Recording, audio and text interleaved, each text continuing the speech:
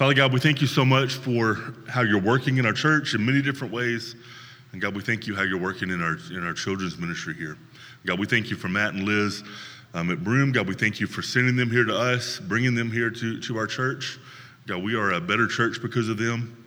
And God, we thank you for how you're using them in our children's ministry and the lives of the children of our church.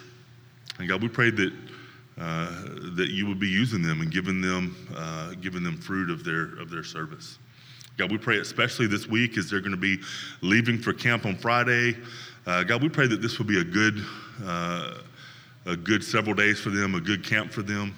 God, we pray that our children would have some time to have lots of fun with each other, get to know each other better, and those relationships would be strengthened.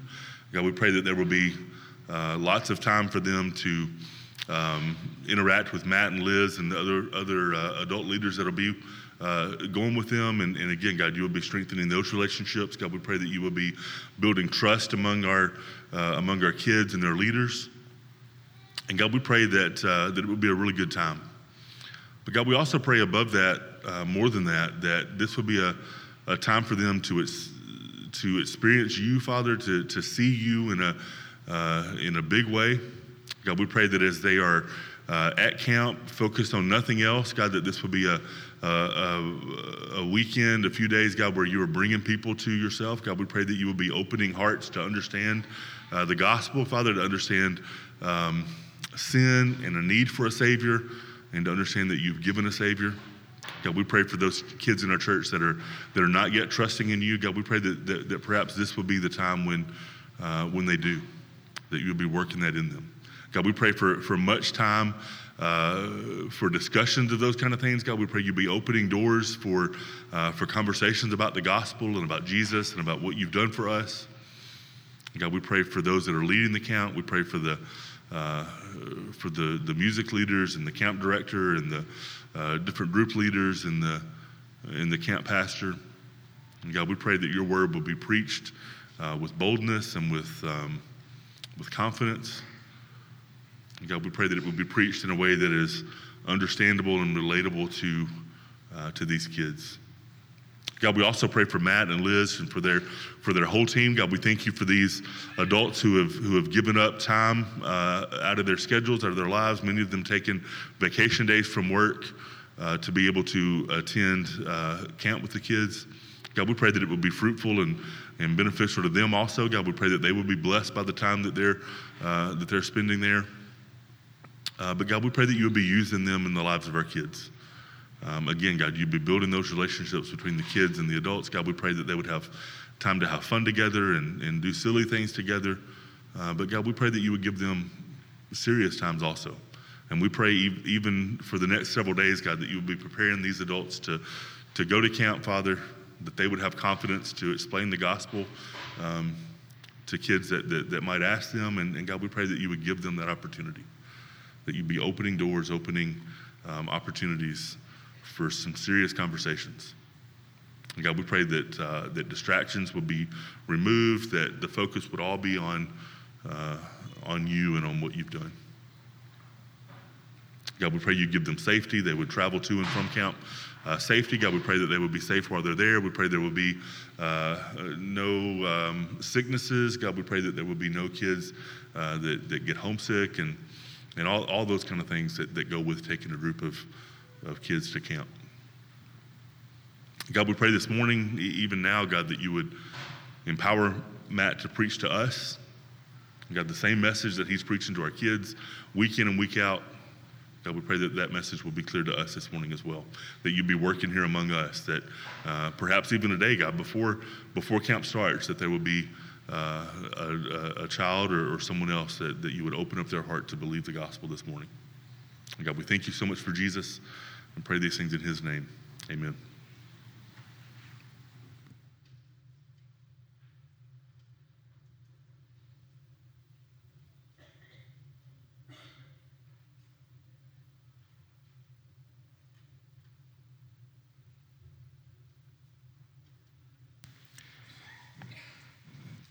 Good morning, church. It's my great honor to be able to preach to you this morning out of Revelation chapter 9, and we'll be looking at verses 13 through 21. This section of Scripture, as we have continued to kind of discuss, is weighty, it's heavy. And it does weigh heavily on us as we study and prepare for the sermons. We are brought to confront the end of things and some difficult passages, because these are difficult times as we continue to study in the great tribulation that is to take place. And as a way of bringing us forward to today, as we take a look at the sixth trumpet and the second woe, I just want to remind us of the trumpets that have taken place, those that have come, those that we have studied and have learned about in some previous weeks. The first trumpet that we have studied was hail and fire mixed with blood. It's from Revelation chapter 8. And that fell upon the earth, and a third of the world's trees and all the green grass was burned up. The second trumpet was something like a huge mountain that was all ablaze, that was thrown into the sea. It's from Revelations 8:8. And that causes a third of the sea to turn to blood, a third of the ships to sink, and a third of ocean life to die. And in these two first plagues, we see some parallels with some plagues that took place during God's judgment of Egypt as he was preparing to bring the Hebrews out of Egypt. The third trumpet is like the second in that a great star blazing like a torch falls from the sky and falls onto the fresh water supply and poisons it. And we see that because of that, many people die because of the poisoned water. The fourth trumpet reduces the amount of light given to the earth, as a third of the sun is struck, a third of the moon, a third of the stars, so that a third of them are darkened, and a third of the day is without light, and also a third of the night. Following the fourth trumpet, we receive the dire warnings given regarding the remaining trumpets and the accompanying woes. There are three woes. And John records for us an eagle flying through the air, crying in a loud voice, "Woe, woe, woe to the inhabitants of the earth because of the trumpet blast about to sound by the other three angels." So the remaining trumpets 5, 6, and 7, are also known as the three woes. And Pastor Jake Beatty preached for us on the fifth trumpet. And in that trumpet, we saw the plague of locusts. But these are no ordinary locusts that simply devour grass and die off, like is what happened in previous plagues that God had brought upon the earth. Now, these locusts are special in that they are demonic in nature, and that they are released from the great abyss and led by a fallen angel. And they were given the power to torture mankind with scorpion-like stings from their tails, causing severe pain so that mankind would wish to die. And they were able to do so for a period of 5 months. And you may be saying, wow, this is already some pretty heavy things that are occurring. This is the building up to what God is going to do in judgment of mankind, in the judgment of sin of man, judgment of the world. And today, as we get to the sixth trumpet, we'll see the second woe. And it's heavy. It's hard for us to see passages where God is responsible for people dying. But I want us to remember today that God is not unjust in the judgment of mankind. I want us to see today that in the midst of all of this, as it seems chaotic, that not a single thing is happening outside of God's control. So please join me now as we look at our passage here in Revelation 9, verses 13 through 21. Scripture says, "The sixth angel blew his trumpet. From the four horns of the golden altar that is before God, I heard a voice say to the sixth angel who had the trumpet, 'Release the four angels bound at the great river Euphrates.' So the four angels who were prepared for the hour, day, month, and year were released to kill a third of the human race. The number of mounted troops was 200 million. I heard their number. And this is how I saw the horses and their riders in the vision.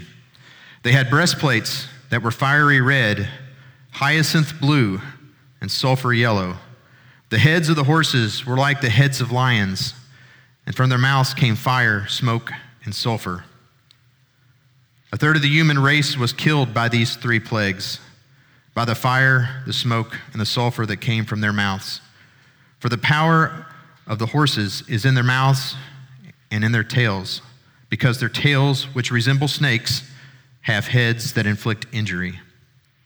The rest of the people who were not killed by these plagues did not repent of the works of their hands, to stop worshiping demons and idols of gold, silver, bronze, stone, and wood, which cannot see, hear, or walk.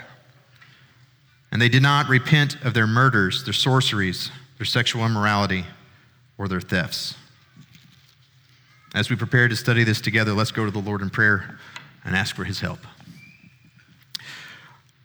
Lord God, we thank you for this day. Lord, we thank you for your word. We pray, Lord God, that you would be with us now as we study. We pray that you would reveal truth to us. We pray, Lord, that even in the midst of these things that are troubling to us, that we would seek comfort from you. We ask and pray all this in Christ's name. Amen.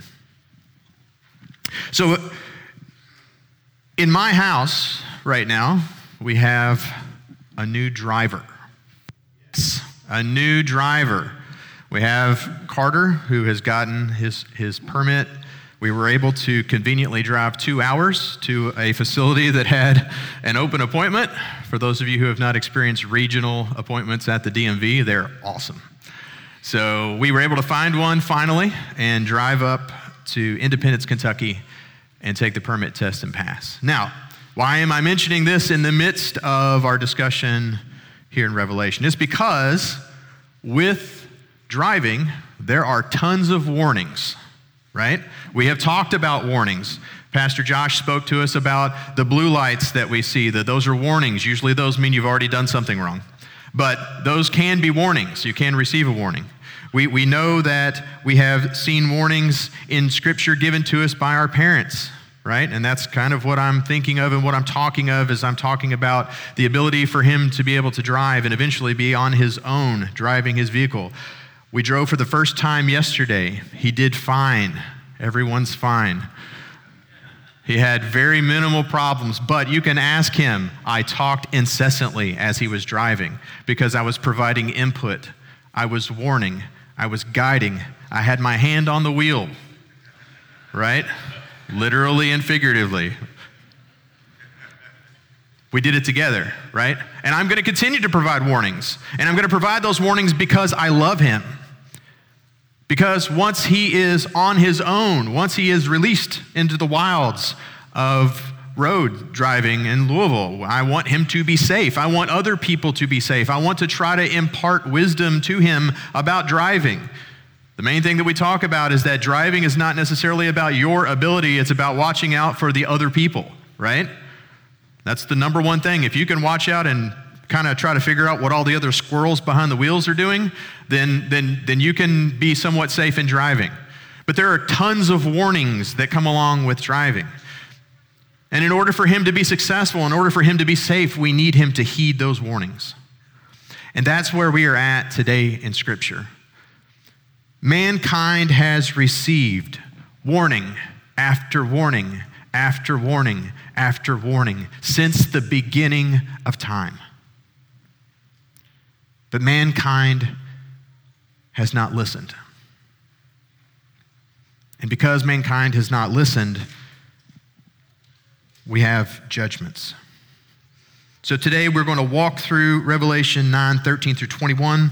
We're going to begin where Scripture begins with the angels. And I want us to see three things today as we look at this Scripture. I want us to see the angels, that they are released and yet restricted. I want us to look at mankind and see that they are receiving mercy and yet not repenting. And finally, I want us to see God and see that he is judging and yet just.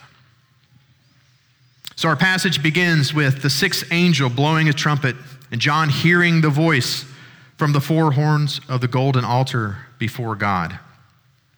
This golden altar is the altar of incense.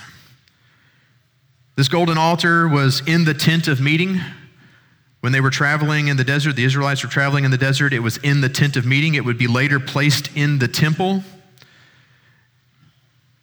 It was positioned in the holy place, directly in front of the veil that separated the holy place from the Holy of Holies, which is where the Ark of the Covenant would be. Upon this golden altar, God had commanded the priests to burn incense morning and evening. This incense that they were to burn would be symbolic of the prayers of the saints, and it would be a sweet fragrance that would rise up before God. Each year, the chief priest would take some of the blood of the annual sin offering, and they would anoint the horns or the corners of the golden altar to purify it from the sins of the people. This golden altar is what John sees if you look back in Revelation chapter 8 at the beginning of the trumpet judgments. John is watching as an angel offers incense on the altar along with the prayers of the saints. The difference here, as we get to Revelation, is that there's no longer a requirement for a priest to offer that incense because Jesus Christ has become our high priest. There is no longer a need for animal blood to be sacrificed and then touched to the horns of the golden altar to atone for the sins of the people because Christ did that once and for all on the cross. And additionally, Christ himself makes intercessions for us with the Father. And as we pray to God, we have direct access to God the Father through praying in Jesus' name. You may remember that when Christ was crucified, the veil in the temple was torn, and it separated and opened the Holy of Holies, and directly in front of that opened veil is this altar. It is this altar where John hears the voice. This voice that he is hearing coming from the four horns of the golden altar, we're not explicitly told in Scripture here who this is, but I believe this is most likely that of our Lord Jesus Christ himself, as he gives the command to release the four angels that are bound at the great river Euphrates. I find it interesting and wonderful, frankly, that we're given details like this. We're given a name of a river. We have lots of questions about the end of things and how they will come about. And we obviously know that we don't know when or exactly how God is going to bring things about, but we're given that these four angels were bound at the great river Euphrates. So what is the significance of the river Euphrates, we might ask? Well, if we read in Genesis, we see that the Garden of Eden was located near the river Euphrates, as the river Euphrates is listed or is discussed as it's right there in and around the garden where the Garden of Eden was. And we know that in the garden, that's where man sinned.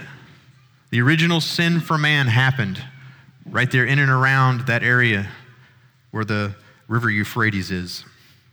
Later in Scripture, we see the eastern boundary of the promised land is the great river Euphrates. It is possible that God has selected this area to end what he began in creation. We don't know the exact place, we don't know the exact time, but God has told us through his revelation to John that it will be around the river Euphrates that these angels are bound and they will be released. Let's move on to verse 15 and begin to look at these angels. So the four angels who were prepared for the day and the hour and the year were released to kill a third of the human race. I'm getting ready to read in verse 16 if you're following along. The number of mounted troops was 200 million, and I heard their number. And this is how I saw the horses and their riders in the vision. They had breastplates that were fiery red, hyacinth blue, and sulfur yellow, and the heads of the horses were like the heads of lions, and from their mouths came fire, smoke, and sulfur. This is a wild picture, right?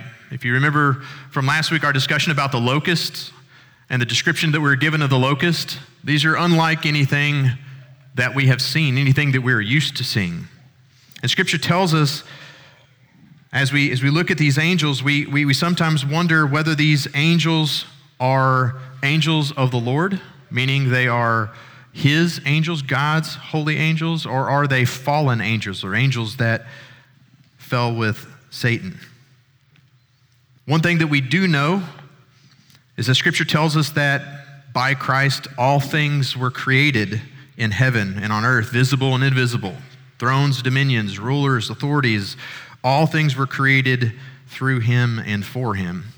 And as we understand that, it helps for us to see that these angels, like all things, are created by God and are subject to Him, as are the other angelic hosts.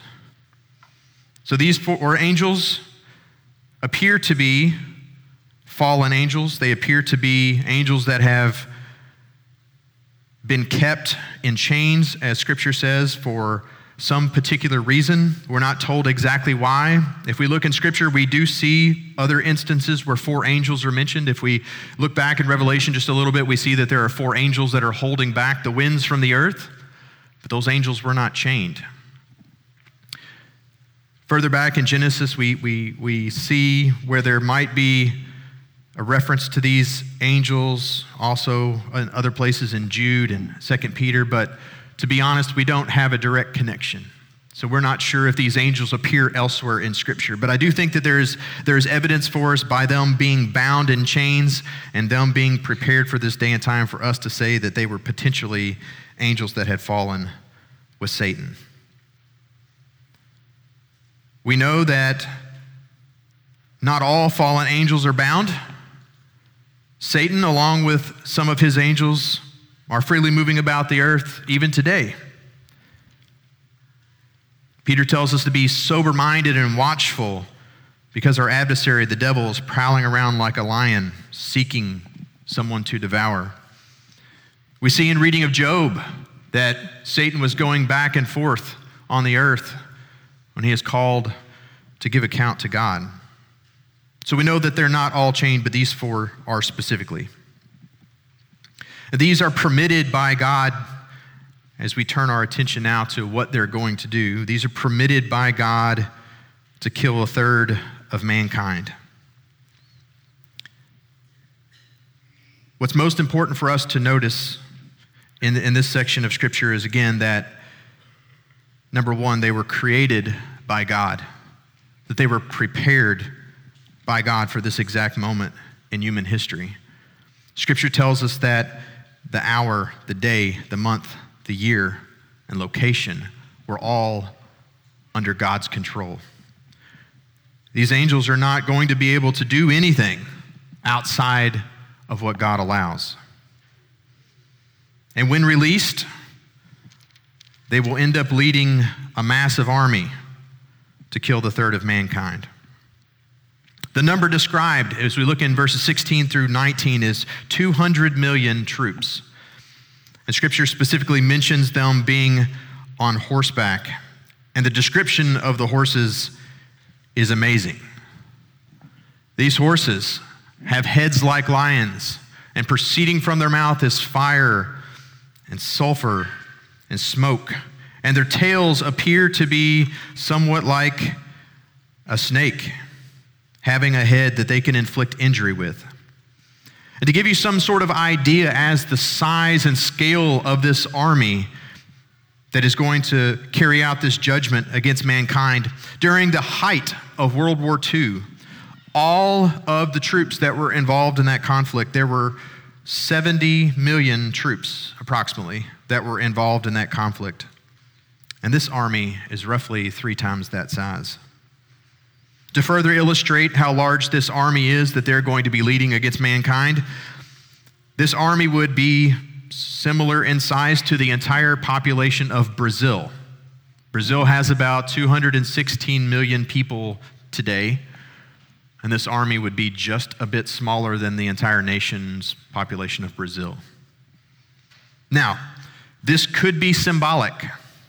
This number could very well be symbolic as to just a really large army that was almost innumerable. Some of your translations may say 10,000 times 10,000, or it may give you some estimate on number. But the thing that I look at is that John in verse 16 says, "I heard their number." He could be referring to the sound of them, but then he could also simply be referring to the number, which he records for us. So this army would be massive. This army is described in terms that, very similar to the locusts that we had, that seem demonic or otherworldly. As we think about what it might look like for a horse to have a lion's head, that to me doesn't seem like anything that I've ever seen, right? And given that the abyss was opened previously when the locust came out, I believe that it is entirely possible that these 4 angels are now leading demonic forces that they have gathered. Some commentators believe that this could also be modern warfare, meaning John seeing something like a stealth fighter or an attack helicopter or something like that. But his description when he says like, he's describing animals. And I feel like the simplest, most straightforward reading and understanding for us is to believe that these are animals that are demonic.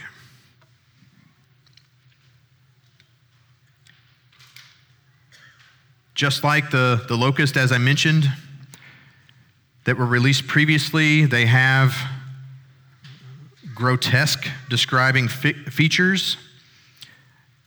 And just like the locust, this judgment that is going to come is going to be carried out against mankind. If we look back previously in the judgments, there was a judgment against the land, right? The green grass and the trees were burned up. There was judgment against the ocean and fresh water. There was judgment against the sky. This judgment is coming as a second judgment against mankind. That first woe, the woe of the locust, people were tortured with stings from the locust, but they were prevented from dying.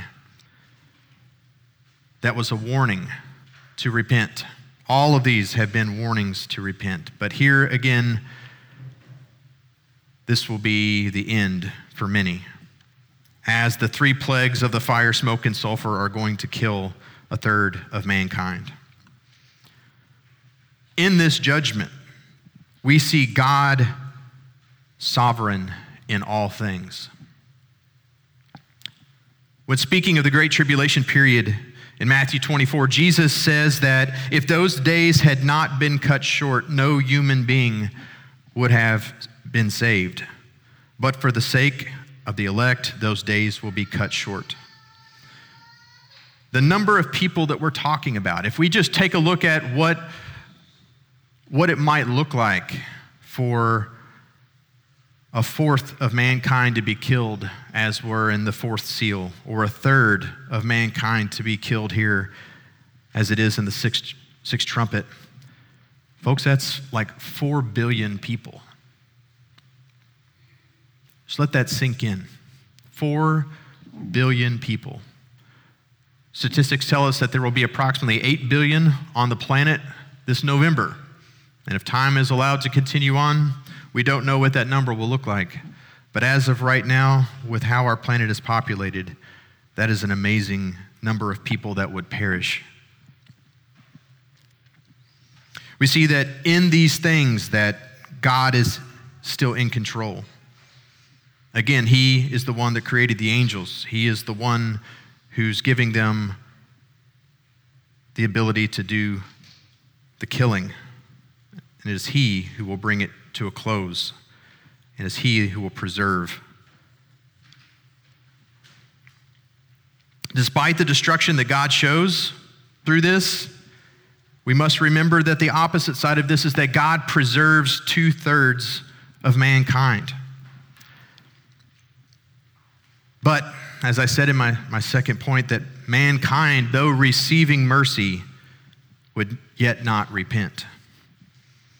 Let's turn our attention now to verses 20 and 21 as we talk about mankind receiving mercy and not repenting. The rest of mankind who were not killed by these plagues did not repent of the works of their hands, nor give up worshiping demons and idols of gold and silver and bronze and stone and wood, which cannot see or hear or walk. Nor did they repent of their murders or their sorceries or their sexual immorality or their thefts. Despite the harshness of the judgments that have been coming, mankind does not repent. Despite the warnings, mankind does not repent. And this is nothing new. If we look throughout Scripture, we see mankind receiving warnings, mankind receiving direct direction from God, direct direction through the prophets. They had the law. Later, they had Jesus Christ himself and his teaching. They had the teaching of the apostles. All along the way, we see mankind hearing and not repenting. Some specific things that are listed here that mankind does not repent of is works of their hand. That would be things that are conceived of, evil conceived of and done by man. They do not repent of the worshiping of demons and idols. These things that we often look at and say, who would bow down to a golden calf, right? But yet we look forward to our Merrill Lynch retirement statement with anxiousness, right? We have idols among us. We have things that we place before God. All of us have things that we struggle with that we place in greater importance in our life than God. It says that they did not repent of their murders. I don't know if you guys watch the news at all. It's amazing to me how we can have something like Roe versus Wade overturned, and people so angry about the fact that children's lives would be saved that you have people saying that they would get pregnant just to have an abortion. Tell me that we are not proud of our murders. Tell me that the people that we see pushing elderly people into the way of trains in subways in New York are not proud of their murders. What we're hearing here in Revelation is not far removed from what is taking place today. The fourth thing, there's sorceries. When we see sorceries, we may be thinking of some guy in a cloak with a glass ball and whatever. That's not exactly what I think is implied here. The Greek word is the base word for pharmaceuticals or pharmacy. And when we think about that being the word that's translated here, sorceries, but it's also used for pharmacy, I want you to think of drug use, potentially used in conjunction with the worship of demons and idols, potentially the thing that is conceived evil by our hands, the thing that makes it okay for us to commit murders, something that we'll kill for. And, as in we'll see in the next two, things that will potentially drive us to sexual immorality and theft. Drug use was common in the pagan world in biblical times. It's common today. We constantly hear on the news about how drugs are flowing across our border, how people are overdosing, dying of fentanyl. Drug use is rampant, and it's been legalized, glorified, and turned into something that we make money on. Companies profiting, people actually able to invest in those companies that are selling poison. Sexual immoralities, they do not repent of. Again, with the worship of idols, often there were sexual practices involved in the worship of idols. Certainly those that would be in the Old Testament. We know that there were temple prostitutes and things like that. I'm not going to go into that in any depth this morning, but I just want us to make sure that we understand that people were unrepentant. And finally, their thefts. When I was thinking about their thefts, I thought honestly about how frequently it is now we see cell phone footage that gets posted online of people going in to a Target or a Kohl's or something like that, grabbing a duffel bag, filling it with items, and then strolling out the front door. They're proud of that. There's people who cheer that on as they participate. Doesn't this sound like our world today? Don't these things sound like America in 2022? Now, I'm not saying that today is so close to the end times because I don't know the date or time. I'm just saying that if we're looking at the signs, mankind is already engaged in these activities that it says in the end times man will be engaged in. We are already doing the things that Christ says that he is going to judge. And our world is unrepentant.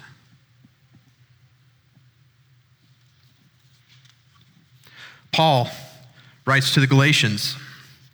In Galatians chapter 5, he gives us a similar list. Galatians 5, 19 through 21 says, "Now the works of the flesh are evident." And by evident, we mean that they're aware, all of us are aware of these things. Sexual immorality, impurity, sensuality, idolatry, sorcery, enmity, strife, jealousy, fits of anger, rivalries, dissensions, divisions, envy, drunkenness, orgies, and things of the like.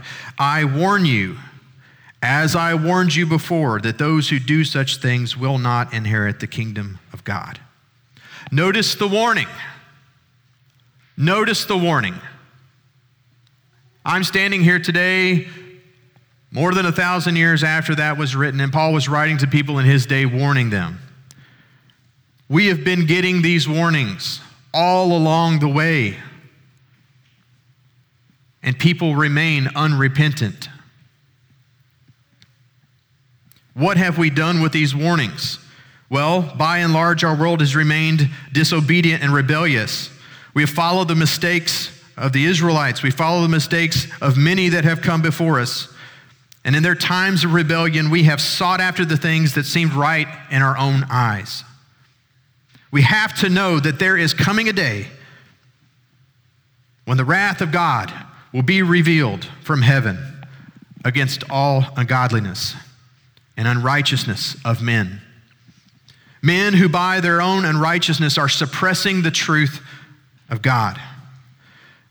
Mankind will simply not be able to claim ignorance because Scripture has told them, creation has told them, the prophets have told them. What can be known about God has been made plain to mankind through creation. God has shown his invisible attributes, namely his eternal power, his divine nature, since the creation of the world. All mankind is therefore without excuse. Yet, people refuse to honor God or give thanks to him. And as a result, their thinking becomes futile. Their foolish hearts are darkened. And claiming to be wise, they become fools as they exchange the glory of the immortal God for the worship of idols and the pursuit of possessions and pleasure. We have to see that God is going to give them up to the lust of their heart, the impurity of their desires, to the dishonoring of their bodies and themselves, because they've exchanged the truth about God for the lie of the devil. And they have worshiped and served the creature rather than the Creator. And since they do not see fit to acknowledge God, God gave them up to a debased mind and to do the things that ought not be done. And they'll be filled with all manner of unrighteousness and evil and covetousness and malice. envy and strife and deceit, maliciousness, they're gossips and slanderers and haters of God, insolent, haughty, boastful, inventors of evil, disobedient to parents, foolish, faithless, heartless, ruthless, and I could go on, but I need a breath. Though they know God's righteous decrees that those who practice such things deserve to die, they not only do them, but they give approval to those who practice them. This was true of the people in Paul's day. My friends, it is true of us today. It is true of our world today. This indictment against sinful and unrepentant world is so true. And it should be condemning. We should feel the weight. I started with feeling the weight of studying Scripture. And one of the things that I've been thinking about is that it is good for us to feel the weight. It is good for us to feel the heaviness. Because if we remove the weight, if we remove the heaviness, we also remove the benefit.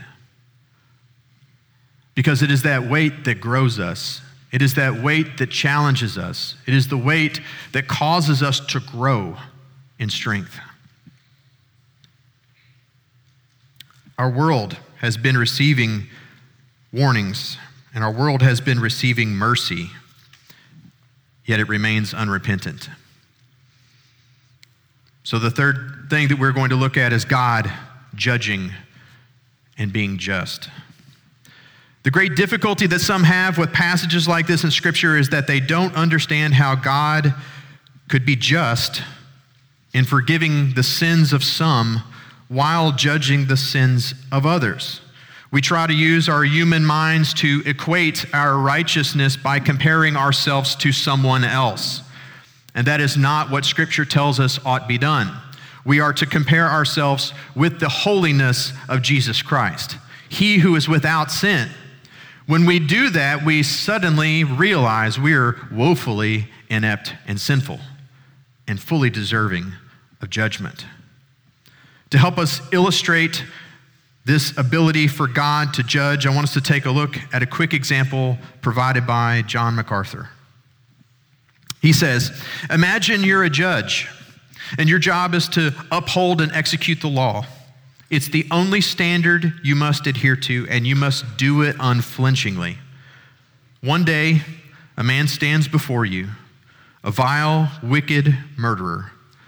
The evidence against him is ironclad, and there's no doubt about his guilt, and he even openly admits it.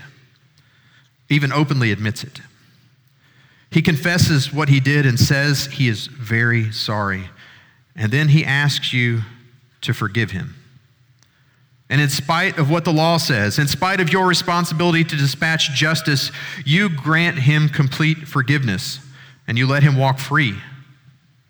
We'd be certainly horrified if human judges operated this way. But this is exactly what our judge has done. In spite of the clear standard of his law, and in spite of the overwhelming evidence of our sin and corruption, he sweeps aside our crimes, washes away our guilt, and sets us free from the due penalty of our sin. How can he do that and uphold his own holy law? I would tell you today, the only way that that can happen, the only way that that's possible, the only way that that is just is that the penalty for our sins be paid in full. That the penalty for our crimes be paid in full. And friends, that's exactly what Christ did for us on the cross. 2 Corinthians 5:21 says, for our sake he made him to be sin, who knew no sin, so that in him we might become the righteousness of God. Our sin debt, the penalty for that sin, has been paid in full by the death of Jesus Christ on the cross. God reconciled us to himself through Jesus Christ, and he no longer counts our trespasses against us. That is how God can look at us and not punish us. It is not because of what we have done. It is because of what his sin, or what Christ did with our sin on the cross. Our sin debt had to be paid, and that is what Christ did. And that is the only hope of mankind. Verse 17 in that same chapter in 2 Corinthians says, "Therefore, if anyone is in Christ, he is a new creation. The old has passed away, and behold, the new has come.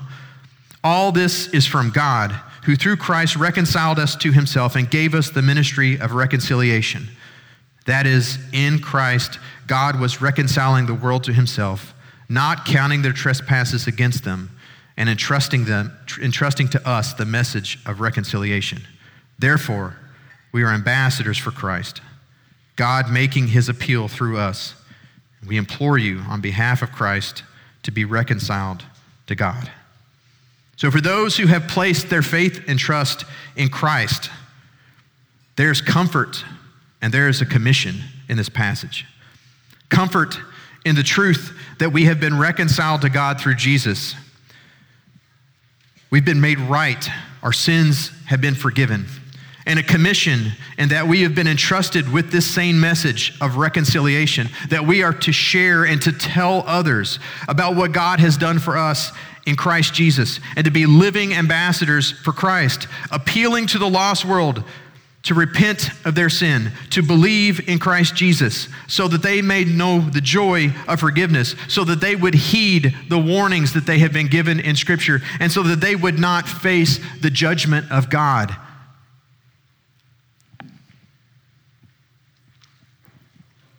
I started with my story about Carter driving, right, and getting his permit.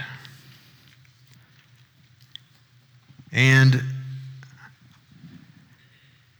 eventually, he'll be released, right, to drive. He'll be restricted, but he'll be released to drive and be restricted. And I'm going to continue to warn him. And I hope that as he's driving, if he's riding with friends, that he's also providing some warnings to them if they're not driving well. I hope that he is strong enough to stand up to his friends if they're encouraging him to engage in things that he ought not be doing. It is my hope and prayer that those things happen. I don't want him to be given warnings and unheeding them. I don't want him to be reckless. I don't want him to live his life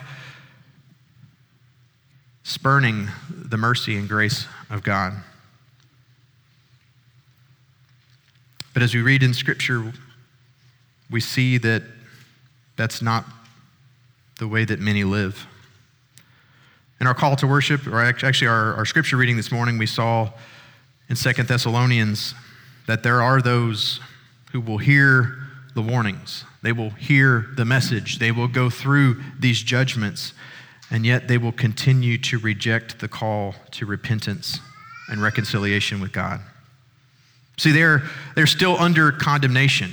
They're still under the penalty of their sins, and therefore they are under the just judgment of God.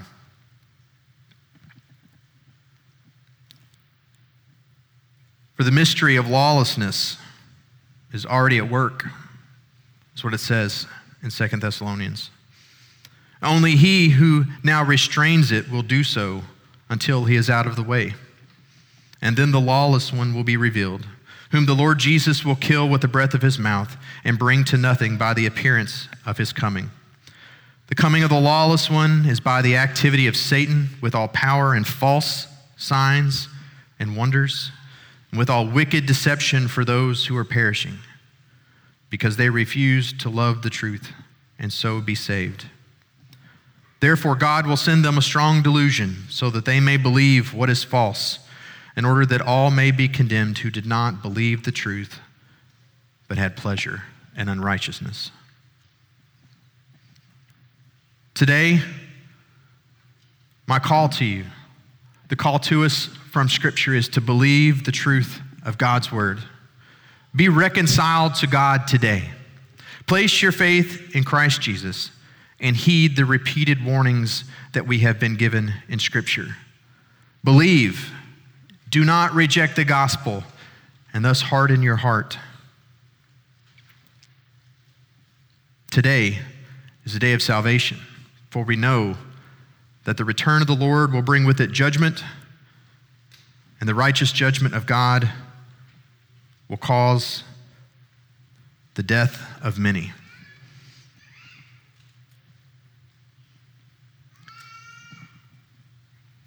There's a young lady who we saw post a message on Facebook here recently. And she grew up in church, and her family was regular attenders in church.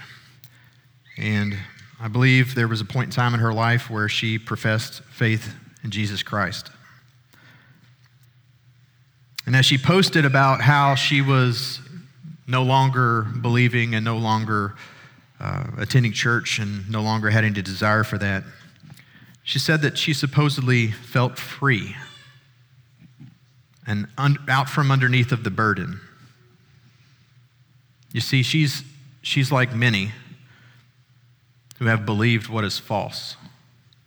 She's believed the lie of the world that she's going to find happiness elsewhere. She's hardening her heart. And my fear for her and the millions and millions like her is that they will face the righteous judgment of God because of their failure to believe the truth.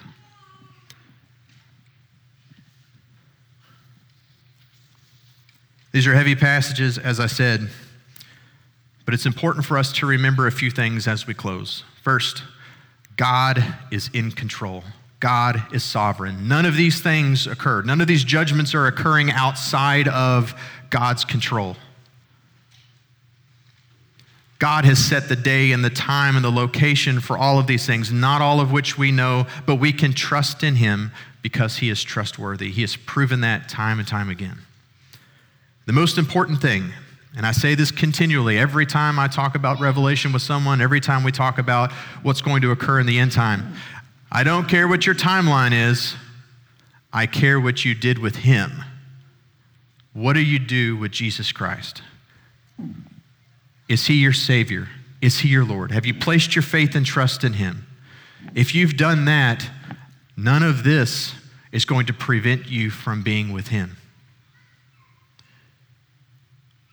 None of the judgments, not even death, will separate you from the love that we have in Jesus Christ our Lord. And to be absent from this body is to be home with God in heaven. So I ask you today, if you are here and you are not believing, you're not trusting in the truth, you do not know Jesus Christ as your Lord and Savior, why would you ignore the warning? Why would you stroll out of here today knowing that you're not right with God? Get right with him today.